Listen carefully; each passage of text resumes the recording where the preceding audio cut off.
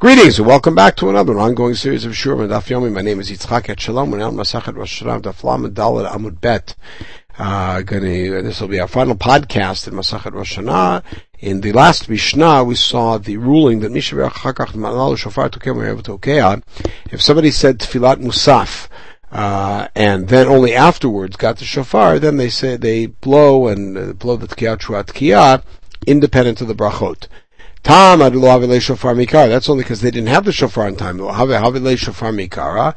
Kishamalu aseder brachot shamalu, which means ideally, if you do have the shofar, then you blast the shofar with seder habrachot. A story. Rav Papa bar Shmuel kam litzaluya. He got up to say tefillah. Amar l'shamei told his servant, Ki nahir alach, when I give you a little hint, tkali. It was at the end of each bracha, he would give him a little nod, and the fellow would blast for him.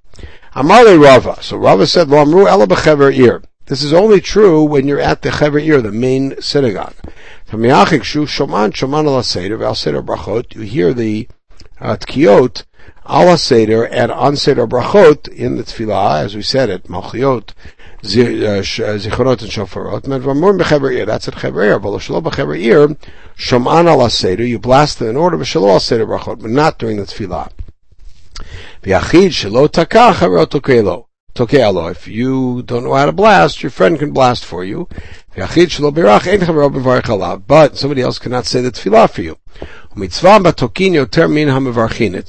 tkiyah is a greater mitzvah than the brachot, than the tefillah. Kitzad, what does that mean? Shtei ayarot, let's say you have two villages. Achat tokin, achat mevarchin. You can go this way or that way. In one place they have a bal tkiyah, but nobody who can lead tefillah. In the other one they have the opposite. You go to the place of the tkiyah. Pshita, that should be obvious. Hadoraita, the Rabbanan, after all, tkiyah is doraita. If you know for sure, certain, there's a fellow there who leads the tefillah, and over here there may be a fellow who has a tkiyah, it's about tkiyah, you still go there, to the Baal tkiyah. Okay, so the position of the Chachamim is that every individual is chayav, and Rabbi Gamliel says, no, the Shliach Tzibur does it on their behalf. Tanya is the background. Amrul Gamliel, Varecha Lama Tzibur in Palin. So they said to Rabbi Gamliel, why does the Tzibur say tefillah at all? Let the Shliach Tzibur get up and just do it out loud once. To allow the Shliach Tzibur to go over his tefillah and prepare it for the public recitation. Rabbi Gamliel, he said back to the counter, why have a Shliach Tzibur at all? If every individual is chayav, in order to fulfill it on behalf of the person who doesn't know how to say tefillah. So the answer is, Rabbi Gamliel says, just as he does it on behalf of the one who is not an expert, he's able to also fulfill it for one who knows how to say tefillah. In other words, everybody. He said, Chachamim agreed with Rabbi Gamliel. For Rav Mardani Machlokat, Rav disagreed and said they were still at odds.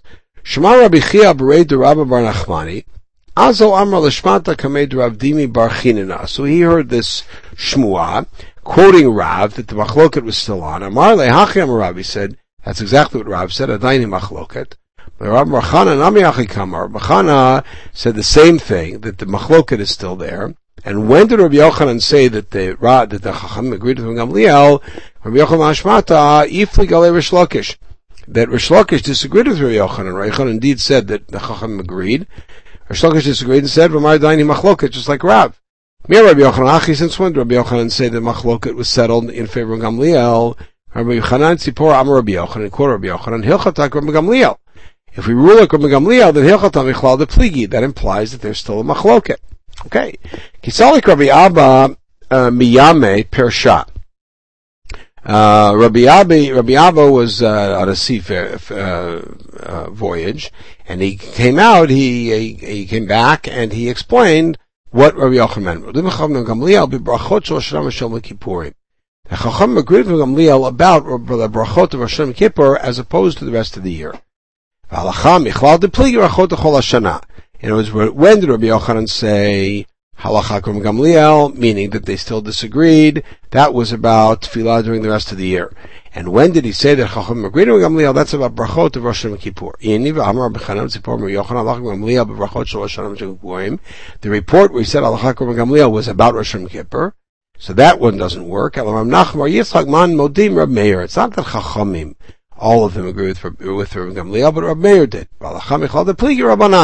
So now we got three schools. Rabbi Gamliel, who said, Shliach Tzibur Motzi everybody. Rabbi Meir, who originally disagreed and then agreed. And Chachamim, who continued to disagree. Exactly Rabbi Gamliel's position in the mouth of Rabbi Meir. Chachamim stuck to their guns. So then why would they disagree? Why would they agree about Rosh Hashanah Kippur, Tefillah, but not about the rest? According to the report, the Chacham agreed with Rabbi Gamliel. Here, Mishum Nefishi cry because there's a lot of psukim. Is that the reason?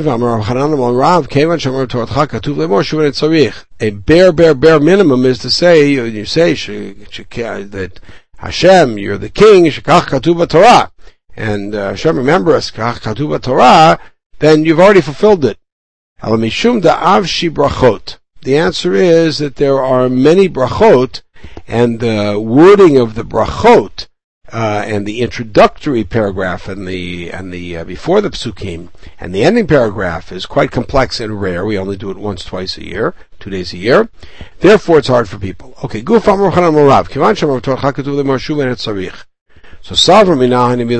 we think that's only if you're saying tefillah on your own. With tzibur low, but tzibur can't get away with that little.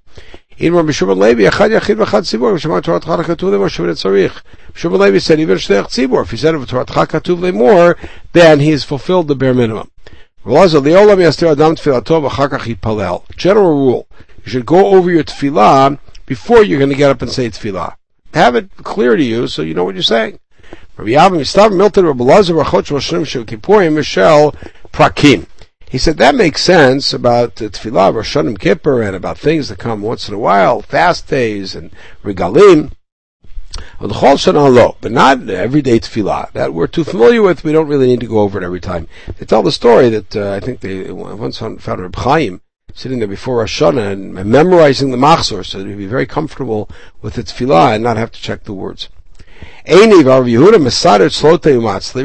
used to go over his tefillah every time before saying tefillah. Evidently, he would say tefillah once a month. That's like an occasional tefillah.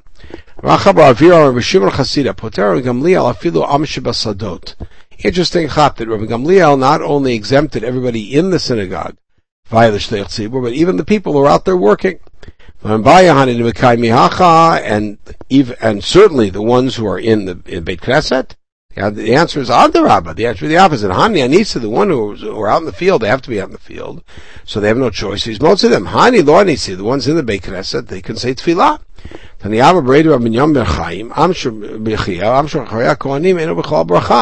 The people who are behind the Kohanim, where the Kohanim stand, they're standing not facing them, but behind them, are not included in the bracha. It's Sugya Masachet Sota.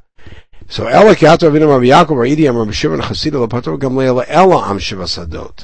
only ones Rabbi Gamliel said are exempt are the people out in the fields. They're committed to doing their malacha. This, of course, now is talking about weekday tefillot, and they cannot have proper tefillah. Aval ba'ir lo, but those people who are in the city would have an opportunity to, people who are tradesmen or artisans would have a chance to go over their tefillah and then to say it properly, and therefore the Shliach Tzibur is not motzi them. Baruch Hashem, we have successfully completed our study of Masachet Rosh Hashanah. Shakoach to all those who have been studying with us. Chen lo raita, and Mirza Hashem in the next podcast we'll begin our study of Masachet Tanit. Meantime, everybody should have a wonderful day.